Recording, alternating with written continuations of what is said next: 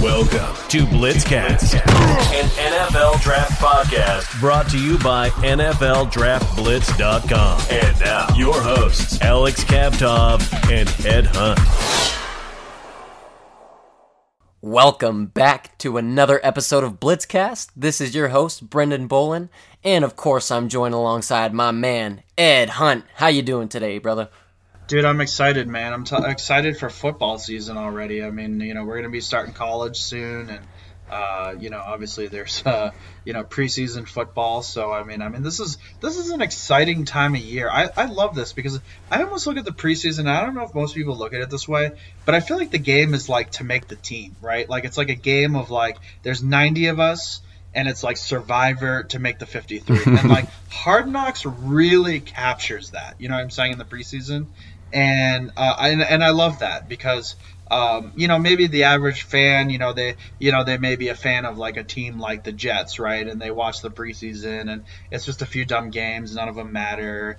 But like fans like us, we kind of understand like, this guy's making the roster, we're going to be strong here, we're going to have a depth piece here, and really, I mean, it's hard to explain to a non-football fan, but like 53 is like a tight amount of players to dress, and like you got to have 7 inactives, and I think they got a little bit more lenient with that, where you can lift 2 practice squad players, and you can make them inactives and so forth.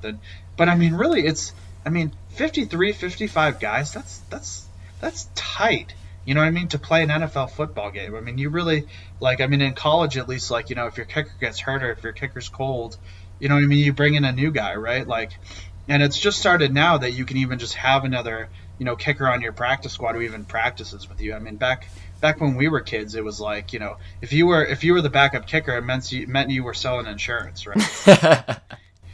You were the backup punter, you were selling insurance, and then, when if you got that call, you came back and punted, you know what I mean? And you kind of found a football field that no one, abandoned, and you went down and punted, by yourself, right? Or you punted with your best friend, right? Like it's just different now. I mean, and I'm all for expanded rosters, and that's my ploy for the NFLPA, but yeah, and anyway, rant over. No, I feel you. The preseason is like a bunch of mini games within the game, and like you said, for fans like us, and you really follow these players, you kind of start to learn who they are as people too if you really follow it, and you start to root for these guys, and you're watching these games, you're like, come on, dude, we gotta ball out. I would love to see you make the roster. And, like you said, for fans like us, it's just a little bit deeper than just preseason. We understand that people are playing for their lives pretty much out there. So, preseason football, it's still football. And like you said, college is right around the corner as well, Ed. But we have to wait a couple of weeks for the regular season and for college football. So these podcasts will help ease the pain just a little bit. And Ed, you and I have been talking a lot about George Pickens and how crazy that Steelers wide receiving core. Oh, sorry. I'm actually going to cut this out. I forgot we were going to start with Deshaun Watson. Excuse me. Yep. But Ed, as of this week, we got news on the Deshaun Watson update. Originally, he was suspended for 6 games, but the NFL was not a fan of that call, and they went back and they had hired a new person to investigate the Deshaun Watson situation, and they decided that an 11-game suspension was the fair call. Now, Ed, I don't know about you, but 11 games, it just seems kind of like a strange number to me. Why not do 10? Why not do 12? I mean, heck, if you're going that far, why not do a whole season? You know who the Cleveland Browns play in Week 12 after that 11-game suspension is lifted? They play the Houston Texans. You can't make this stuff up, man. It's a storybook. And stuff like this is what makes me love football, because it's just unbelievable. The chances of this happening are 1 in a million. So, Ed, what are your thoughts on Deshaun Watson's suspension being up to 11 games? How does this affect the NFL? How does this affect the Cleveland Browns and Deshaun Watson? No, Ed, I'm very glad you brought it up that way because I didn't really think about it in the contract sense. And Deshaun Watson and his legal team in NFLPA already announced that if they were to call that year-long suspension, which, like you were saying, is likely what the NFL wanted, and honestly, it makes sense, but they didn't want to have to go through the whole process of being sued throughout this. And they also knew that 6 games was pretty much a slap on the wrist. So I agree with you. That's a great way to meet in the middle and still, have Deshaun Watson in his, kind of in his personal life have to face the consequences on missing out on a lot of money and not being in the best situation with his contract. So when you break it down that way, I think that was very smart on the NFL. And then, even then, even if 12 games was the call, I could have seen Deshaun Watson and NFLPA fighting that call. So 11 games, although it sounds weird, and it is pretty weird that it is just right around the Texans time, or the Texans game, it makes sense, though. It makes sense when you look at it from that perspective. And I don't know, Ed, with Deshaun Watson coming back in Week 11, do you think the Browns in a loaded AFC powerhouse of a conference this year can sneak into a wild card? I just, Jacoby Brissett is a number 2, and he's a good number 2. I mean, he's definitely like the the upper quartile of backup quarterbacks in the league, and I do believe that. But I don't think there's a team in the NFL that can go 11 weeks with their number 2 quarterback, and I mean he is their number 2 quarterback. And even make the playoffs, right? Like it's going to be heroic. Now, take out what division they're in, it's going to be heroic. I mean, it'll be the story of all stories if Deshaun Watson comes and wins it. And then I mean, and even if Deshaun Watson comes and wins, like I mean, think about from a PR standpoint, how angry fans will be to see Deshaun Watson win. Like. This is how I see it. This is how I see it. Like from Jimmy Haslam, I understand that like Jimmy Haslam, wanted to give him a second chance, but what he did was pretty bad. And I think by bringing in Deshaun Watson, you kind of poisoned the good name of the Cleveland Browns, right? Like I understand they brought Kareem Hunt in, not good either. You know what I'm saying? Like not good either. But like, I just feel like like. The Cleveland Browns brand is that lovable loser, right? That loyal, lovable loser, right? And then you kind of bring in this guy who you just, you know what I mean? You just don't like him anymore. You know what I mean? You loved him before you knew who he was, and now you know who he is, and it's ugly. You know what I mean? And actually, you know who the victim is in all this is the Cleveland Brown fans. You know what I mean? Like, it really is. I mean, it's just like... It just is. And it's like, you could have gone with Baker Mayfield. You could have gone with your hero. I mean, imagine if Cleveland won with him. I mean, I just, I mean, next year they could, I mean, if they tanked with Baker Mayfield, at least they could come back next year and draft one of those 6 good quarterbacks that are in this draft class. I don't like the move. You know what I mean? I just don't like, to be honest with you, I would have rather see, Deshaun Watson just get blackballed from the league. No, I absolutely see where you're coming from. And the Browns were the lovable loser. I mean, anytime somebody asked me who I rooted for, and I told them the Browns, it was never like oh God, it was, I'm sorry, man, you guys will get there one day type of feel. But now it's like, when I tell people I'm a Browns fan, they don't care for us anymore. They don't want us to win anything anymore. And I can't blame them with the situation that's been going on. And I even feel like for Deshaun Watson to get accepted fully in the Browns community, you have to win a Super Bowl. Nothing short of it. And I think that's what the Browns are expecting out of this. And you can't, and you made a great point earlier on, Ed, that if the Browns were to even make the playoffs this year, that's a hero ball. That's hero ball from Jacoby Brissett and Deshaun Watson. I can't expect either of them to take them to the playoffs with your starting quarterback out for 11 weeks, like you said, regardless of the division. So next year, not this year, Deshaun Watson is going to have to be a top 5 quarterback in the NFL and make the Browns a legitimate Super Bowl contender every year he's here for Cleveland to, kind of even feel remotely okay about this move. So I agree with you, Ed. It's a little bit funky. I don't know how to feel about it as a Browns fan.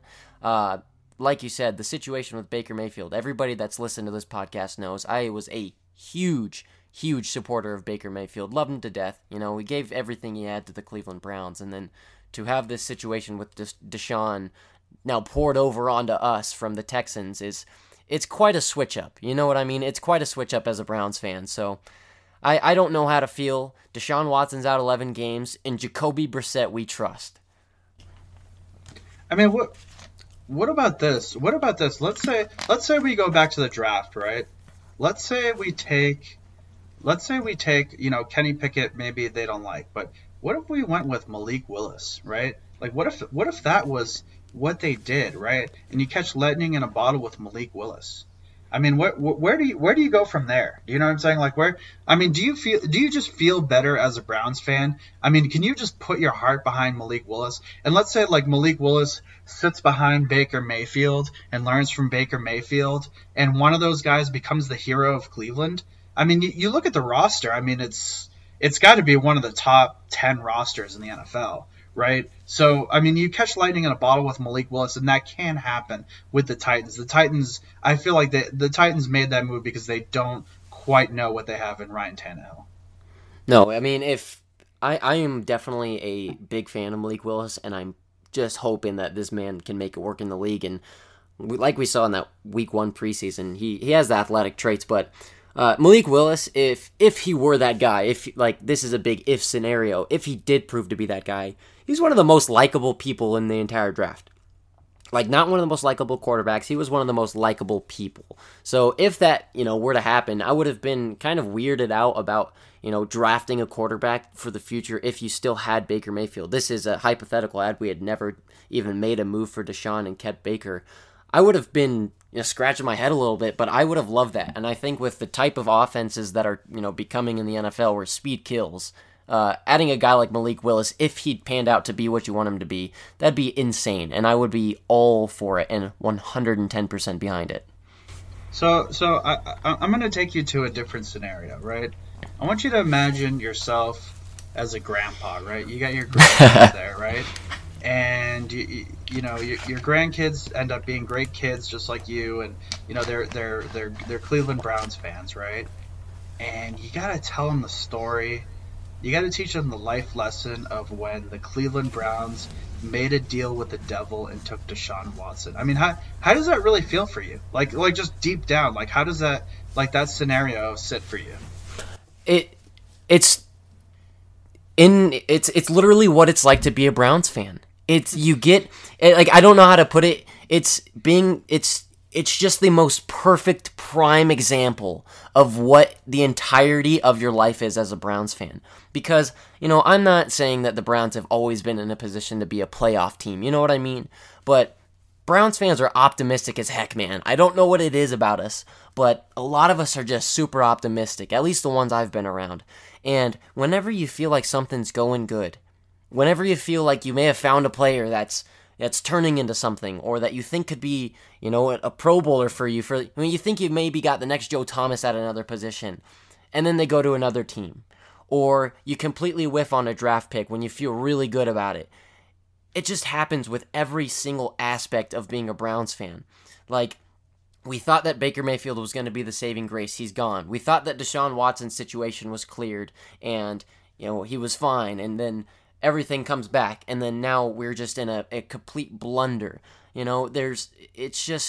It's sickening because the Browns couldn't look at and see the history that they have defeated, of being losers that they had with Baker Mayfield, and couldn't settle with building it from, the middle floor, because the Browns were always building from the floor up. They finally made it to the second level, and they didn't want to build from there. They wanted to make a jump to the top level and stay there. And I feel like they kind of ran away from the grind in a sense. And I know that it's a league where you have to trade to win. It's very hard to build a team where you're going to win a Super Bowl. But you felt like you kind of had something with the Browns going in Baker Mayfield. Yeah, I just... what about Desmond Ridder, right? Like, can you see that? I mean, do you feel like something could happen with Desmond Ridder? I mean, with the draft you guys, with the ability of talent you guys can bring in, do you think you could do it with Desmond Ridder? Do you think that the Browns could win with a guy like Desmond Ridder? Yeah. Let's say you're sitting there and it's pretty much the same thing, except you got Baker Mayfield and Desmond Ridder as your two quarterbacks. You got Desmond Ridder learning from Baker Mayfield right now. Like, do you feel better about being a Browns fan? It just all depends on if Baker Mayfield, was the Baker Mayfield I expected and balled out. Absolutely. I feel completely content about that. And I don't even feel like Desmond Ridder would have been a threat to be a starter because I don't feel like we would take a guy of Ridder's level, being one of the bigger names in the QB class to compete with Baker. I feel like if we kept Baker, he's our guy. And then you have legitimate depth at quarterback. And if in the future, you want to ride out Ridder on the bench for 4 years, and then when Baker's gone, you then start him, so be it. But it's definitely would have been a more comforting situation, knowing that we have, like more respectable guys under center at that point. It's kind of just, I feel a little icky being a Browns fan sometimes, as of late, I guess. Yeah, and I hear that, and when you're Browns Nation, you have no control over the horrible acts of Deshaun Watson and his insincerity, and you just have no control over that. And I mean that's just how I'm going to leave this topic. No, absolutely. But you know what, Ed? Talking about having things in control, you know what the Pittsburgh Steelers have in control? Drafting the wide receiver position, for crying out loud. My entire life, you guys have been able to hit it. And then hit it again. And then hit it out of the park one more time. And guess what? You guys did it. You did it again. You did it with George Pickens. I mean, you drafted 3 legitimate receivers this year. And it's absurd to me. I don't understand it, Ed. What is so special about the black and gold in the Pittsburgh Steelers wide receivers? It doesn't make sense to me. Well, you know who's always been able to, and this is the good news for the Browns fans in the AFC North, is that it was Kevin Colbert. That was Kevin Colbert's best position, is drafting wide receivers, and that was his last gift to Omar Khan. Right now that Omar Khan is the new guy in town, Kevin Colbert, this was his last draft, so really now it's Omar Khan's team, and. We don't know if he's gonna, because we've gone through wide receiver coaches and we've been able to develop guys, right? Like, it's not coaching, it's just eye for talent, and I think the man who deserves the credit for it is Kevin Colbert, and we can only hope that the staff that he's had is what's been doing it, right? Like, you know what I'm saying? Like, like as a Steeler fan, but Colbert's walked away from the game, so where has he taught Omar Khan? Maybe. Omar Khan's more of a money guy, more of a business guy, more of a numbers guy, which you need all types, right, to run an organization. But so it's a complex situation. No, absolutely, Ed. But I have a question about George Pickens for you. With the talent you guys already have at the receiving core in Deontay Johnson and Chase Claypool, what kind of role do you see, or do you want to see George Pickens fulfill for the Steelers offense this season? I think week 1 I want him on the field. He's my number 2 receiver. He's already my number 2 receiver. And then I think you bring in Claypool in the slot. You move him around because that's the Steelers way, right? Like, you move him around. But I think he's your starting Z receiver, right? Like, he's your in 2 receiver sets, he's on the field with Claypool, and maybe in certain running downs you bring in Claypool in those 2 receiver sets, maybe that goal line formation, obvious running situations, because Claypool might be a better blocker. But to be honest with you, your number 2 passing wide receiver is George Pickens, and he's on the Z side, and then you got Deontay Johnson, who's on the X, and then you got Claypool in the slot. That's how it's going to be, and Claypool is going to be such a matchup nightmare in the slot. So I love where we are with starters. And here's something different. Now that Colbert's gone, I want to point this out, is you got Deontay, who was signed long term. You got, George Pickens, who's on the first year of a rookie deal. He's going to be there 3 or 4 more years. 3 more years after this year on his rookie deal. You got Claypool, who's going to be around for another few years. This could really be the combination going forward, right? And then you got Calvin Austin, who's hurt right now, but I mean, he's going to be on the roster. Miles Boykin, I mean, he's a nice special teams player, can help in a lot of different areas, can help you in the receiving game. And then total training camp surprise, this guy Gunnar Olszewski. Oh, yep. Patriots. I mean, Yeah. this guy can play receiver. Like, he can. I mean, I literally think, like, if Claypool gets hurt, like, you bring this guy in, I think he's the guy who comes in week 1. I mean, Calvin Austin will be the number 2 slot guy going forward, but I just think he might be hurt. He might be getting up to speed, might be learning the playbook. Like, I don't know. I don't know how we find these guys. And then we've got practice squad guys who are showing it. Tyler Vaughns is showing some things. And then we've got this guy Chris Sims who's showing it as a returner. So I mean that we're loaded at the position. We're loaded at the position. And the question is that can we block on the offensive tackle position? And that's really the question is can we pass block? And if we can pass block, we'll be okay. But that's my big worry for the Pittsburgh Steelers going into 2022. No, absolutely, Ed. It's absurd how much depth you have, and not to forget to mention, he's not a wide receiver, but Pat Freiermuth, he's a great pass catcher as well. And I as a Browns fan, it pains me to say this, if he has anything like next year, I'm without a second thought, I put him in my top 10 tight ends in the NFL. I mean, what he was able to do in his rookie season, I feel like really went unnoticed by a lot of people. Being a Browns fan, it sure didn't go unnoticed by me, because I remember he had a game-winning touchdown against us. Very, very, very good catch in the back of the end zone. But man, it's just absurd how good you guys can always be offensively. And it's not like you said, you have depth at the practice squad, for crying out loud. Like, you don't have just 1 or 2 good guys always. It's always. Man, if I'm the Steelers GM and you're the Browns GM, do you take Tyler Vaughns right now? Do you give me a 7th for Tyler Vaughns on my Yeah, please. No, I mean, it's just I will trade your entire recruiting room. Yeah, I mean, the Browns have done a great job drafting the last few years, but when it comes to receivers, it just doesn't compare. I mean, the Browns receiving room is looking a little slim, so I would be pretty content having that depth that the Steelers have there, man. But like you said, if you can pass protect, that is going to be a very, very dangerous offense. And you know what, Mitch Trubisky is going to be the starter week 1, but he has never had this many weapons around him. And I truly believe that. He has never had this many weapons around him.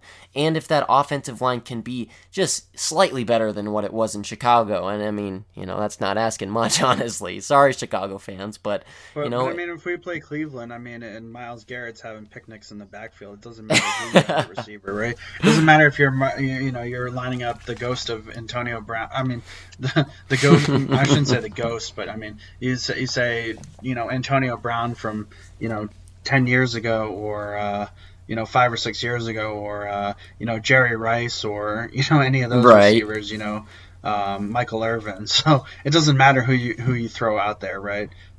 You got to pass protect, and that's a big fundamental for me. So that's the big question for the Pittsburgh Steelers offensive line. I'm also a little, not to get too depth, on the defensive side. I mean, our team's going to just be able to run the ball on the Steelers? I mean, that's a big question for me, too. Well, Ed, you say you're concerned about the offensive line and pass protection. I got 5 guys right here for you that might be able to help with that job, Ed. This last week, I've been breaking down my offensive tackles like I've been doing my weekly positions, and I'll say this, I don't want to spoil it for you too fast, but I would say this is the position I've been least impressed with. Not to say that there's not some absolute beasts of men at the offensive tackle position this year, but there was, a lot of these other positions I saw legitimate, crazy top-end talent where I'm like, this guy seriously displays first-round talent, and I don't have a question about it. It's just, will he sneak into the first round because the rest of the draft is so good? But there's maybe 2 of these offensive linemen that I'm for sure right now, as of right now, I can guarantee you they'll be first-round draft picks and maybe even early ones. The rest of them, I say they're probably second-round guys as of now, and I don't know if I saw any true dominating first-round guys, and that's other than the number 1 and 2, and that's why I'm really excited for this next year, so I can finally give like a final grade on these tackles, because some of them still have a lot to figure out when it comes down to it at the end of the day. So I'm going to kick it off with Georgia's offensive tackle, Broderick Jones. 6'4", 310 pounds. Now, Ed, I was really contemplating on if I wanted to put this guy on my list or not. He was just a borderline guy that I couldn't leave off. Probably the single best prospect, high school prospect football player I've ever scouted. He was a consensus 5-star recruit, Ed. He was the 2nd or 3rd ranked player in Georgia. We know how much of a football factory Georgia is. And he was the number 1 ranked offensive tackle by Rivals and ESPN, while being the 2nd ranked in 247 Sports. Ed, he was a top 15 player in the nation. A consensus top 15 player in the nation. He was absolutely the best high school recruit that I've watched.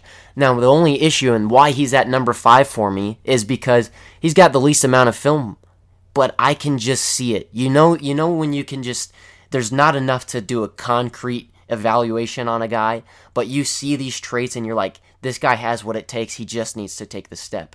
So when I was watching, and I'm just, I'm just thinking as a Steeler fan, it's like, okay, great, this guy goes out and only has 1 year of wear and tear on his body, goes out and kills it. You know what I'm saying? Let's trade up for this guy, right? Right. So with he only had 2 games played in 2020, but in 2021, he played 15 games. So if he has a great 2022, you're getting a guy that's really only played 2 seasons of college football. That's an absolute beast. He is unbelievably good in the run game. Now, I know you want to work a little bit more in pass protection, but he can pull with ease and clear a lane like no other, man. He's a phenomenal athlete. There's no questions about why this guy was a consensus 5-star recruit.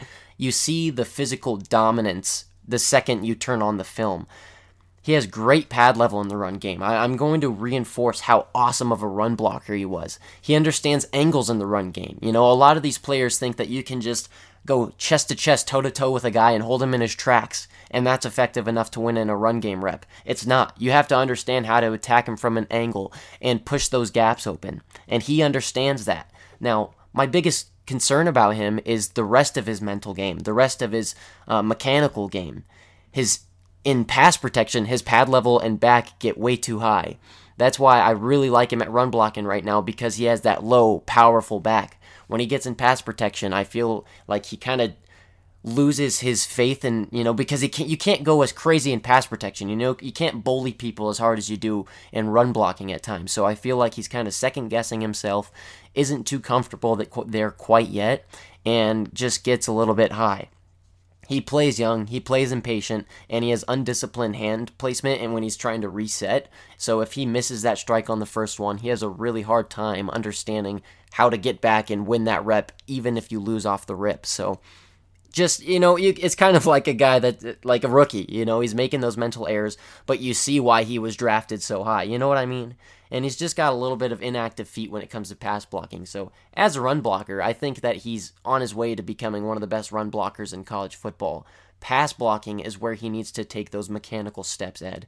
But I couldn't leave this guy off the list, because as a 5-star recruit, playing at Georgia, winning that starting role on Georgia, you're a dog. And from the 1 year of film I was able to watch, I can't leave him on this list. If he has a great year, there's no question about me putting in my top 3, maybe even 2 at the end of next year.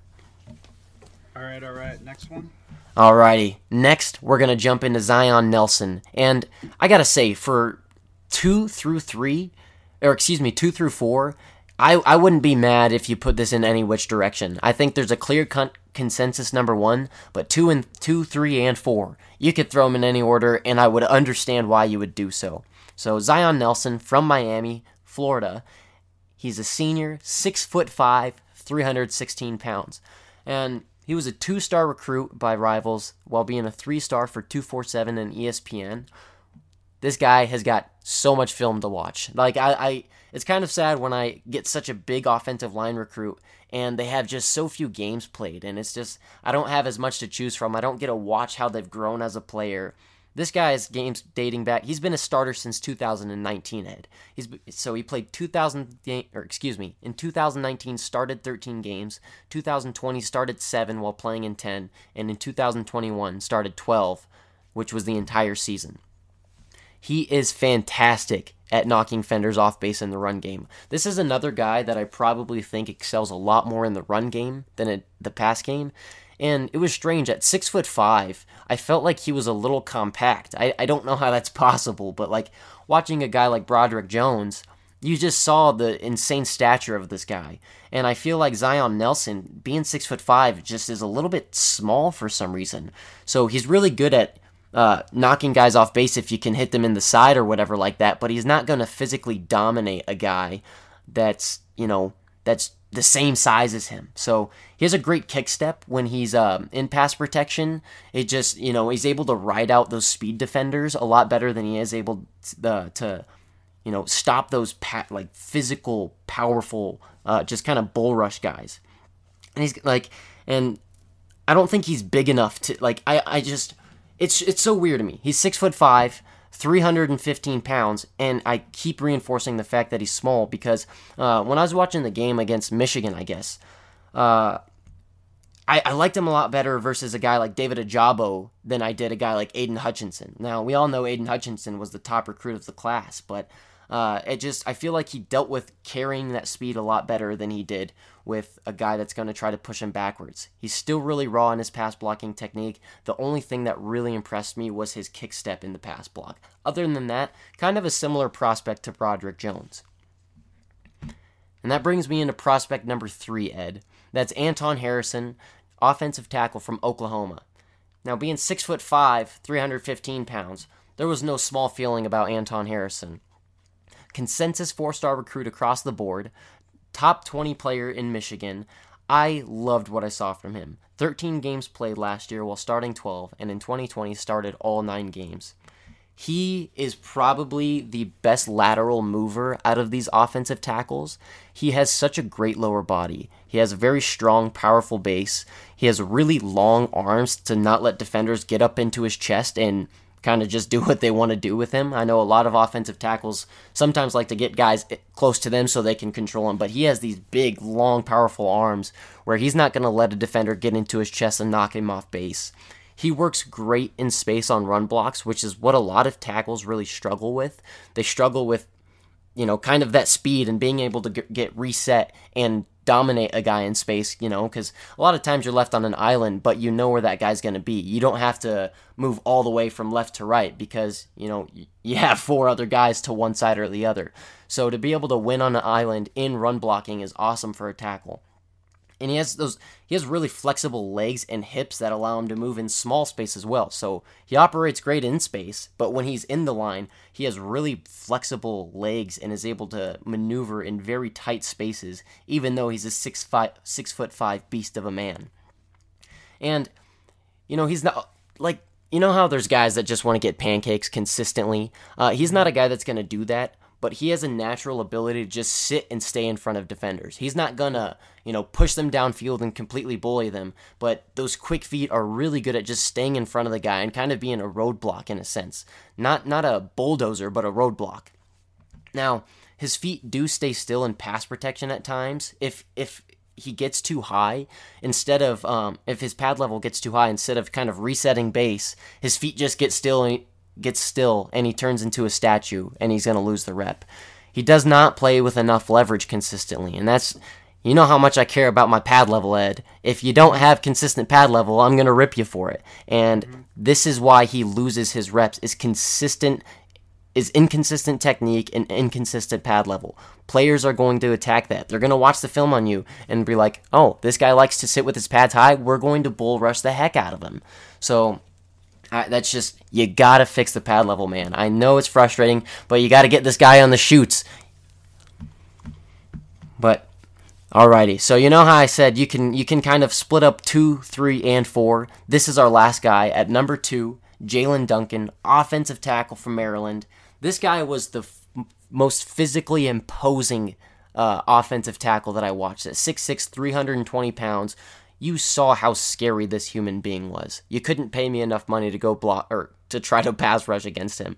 Consensus 4-star recruit and a consensus top 10 player in Maryland who has a lot of experience.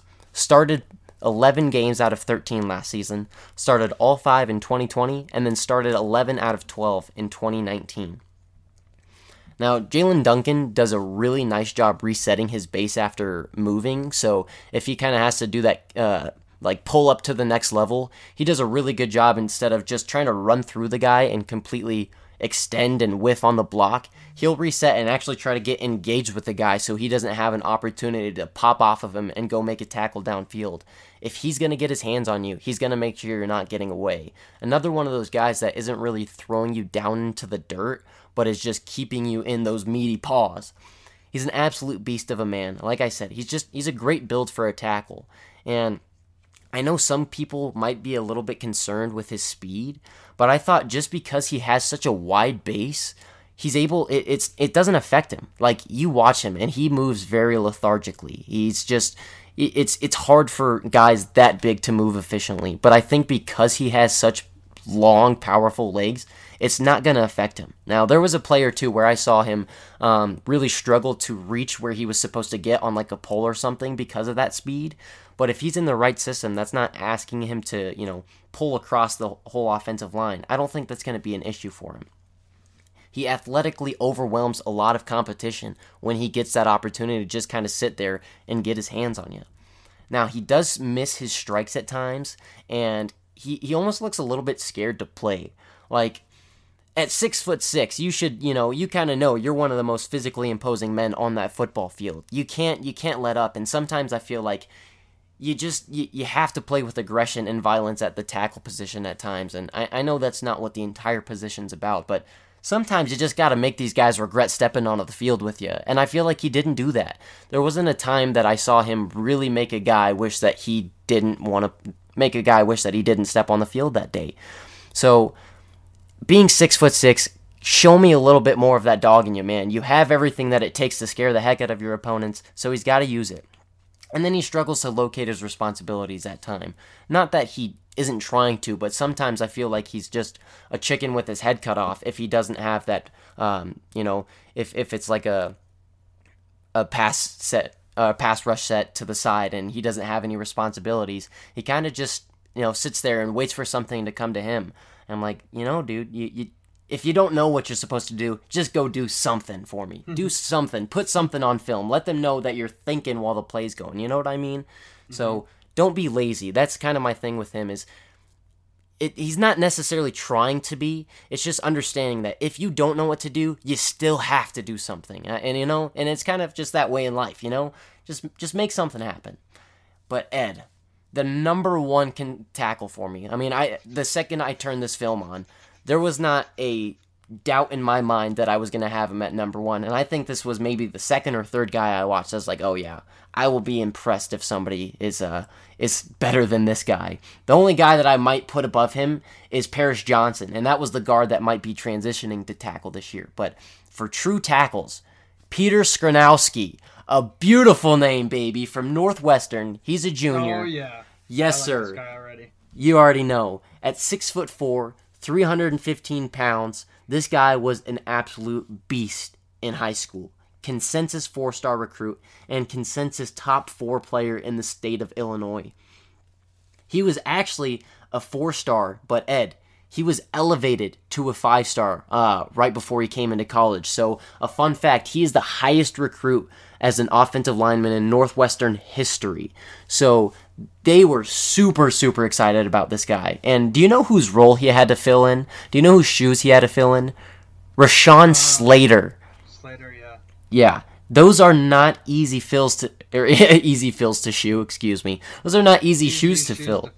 Yeah. Rashawn Slater was one of the best offensive linemen in Northwestern history and has proven himself already in the NFL. This guy stepped up to the challenge with no issues. Northwestern did not see a drop in play at that position. He is so unbelievably explosive off the snap, Ed. He is never, ever late off the snap. every time I watch the bowl, I'm looking at the offensive line to see who's the first player off. I mean, I swear to God, he's off before the center sometimes. I don't know how it makes sense, you know what I mean? It's just unbelievable. He has a super aggressive engage every time he makes first contact, and he's literally the first. He's the first person off the ball, and he's the first person to make contact if he needs to. He's not waiting for a guy to try to run around him. If can get his hands on you, he's gonna make you regret stepping on the field, and that's what I love about Peter Skrzynowski. Aside from his name, he always works to the second level when you can. Like I was saying with Jalen Duncan, if you don't know what you can do, go do something. And Peter Skrzynowski always does that. If he gets it done with his first assignment, or if they pull their guy off, he's running to the second level when he can to make a block downfield. And obviously without being the illegal man downfield, he's a smart football player too. He understands when it's time to make that break downfield and go make a block on the second level. He has a great lower body that can smoothly and quickly carry edge rushers around the quarterback. I mean, it was just so effortlessly with his kick step. He was, and it wasn't too deep to where guys were able to, cut underneath. It wasn't too shallow to where they were running into the quarterback. It was beautiful. He has great body control, and he's not losing leverage or getting sloppy. And there was a play or two where I saw him lose leverage, but he still had great form. It wasn't where his back was getting high. His shoulder pads got a little bit too high, but he was able to still keep that wide, consistent base and then disengage and reset super quick. So to see a guy that can win a rep, even if you're losing in the pad level, that's a very hard thing to do, man. If your pad level's not good, you're going to lose 10 times out of 10. He is somehow an exception. I don't understand it, but Peter Skrzynowski just understands how to win after he's lost. He doesn't ever dominate let me rephrase that. He doesn't ever, put guys into the dirt and just like pancake them after that. He's more of a roadblock in a sense again with, finding that responsibility, staying in front of them and staying engaged, but he's just really violent about it. He's going to hold you there and move you 15 yards with him. He's not going to throw you on the ground though. He's going to have a full-blown conversation with you there. And I do think that he might need to add a little bit more strength. That might be why he's kind of just holding guys there. He doesn't have the full capability to just run them over and tip them over and push them into the ground and then go dominate another person. He's really good at just kind of keeping them on that base. But, he's already, winning preseason awards. He was all Big Ten first team by coaches last year, Big Ten second team by the media. This guy has everything you want in a tackle. And I think there's a few people out there that are saying they want him to kick it inside to guard because of that strength. But you can't deny what this guy does technically. He just is so good with how he sets up his hands and how he resets that I'm not concerned about this guy's strength right now. There's strength trainers in college. There's strength trainers in the NFL. Give this guy his shot at tackle. That's what he was born to play. I don't care about that right now. Yes, it's something I have to mark on him because I'm a scout, but that's something I think that this kid's going to figure out. Peter Skrzynowski is the man, Ed. Well, I definitely like him, and you have to think he's probably pretty good in the classroom if he's going to a school like that. No, absolutely. Northwestern it's academically one of the better schools in the nation, and you love to see a guy like that. And Ed, I can tell he's a smart kid. His ability to reset and understand what he has to do to win a rep after he's lost, and understand what his next assignment is. That's film room. That's listening to coaches. That's completely understanding what your role as an offensive tackle is, and I am super excited to see what he does next year, man. And that's one of the four groups that have to be.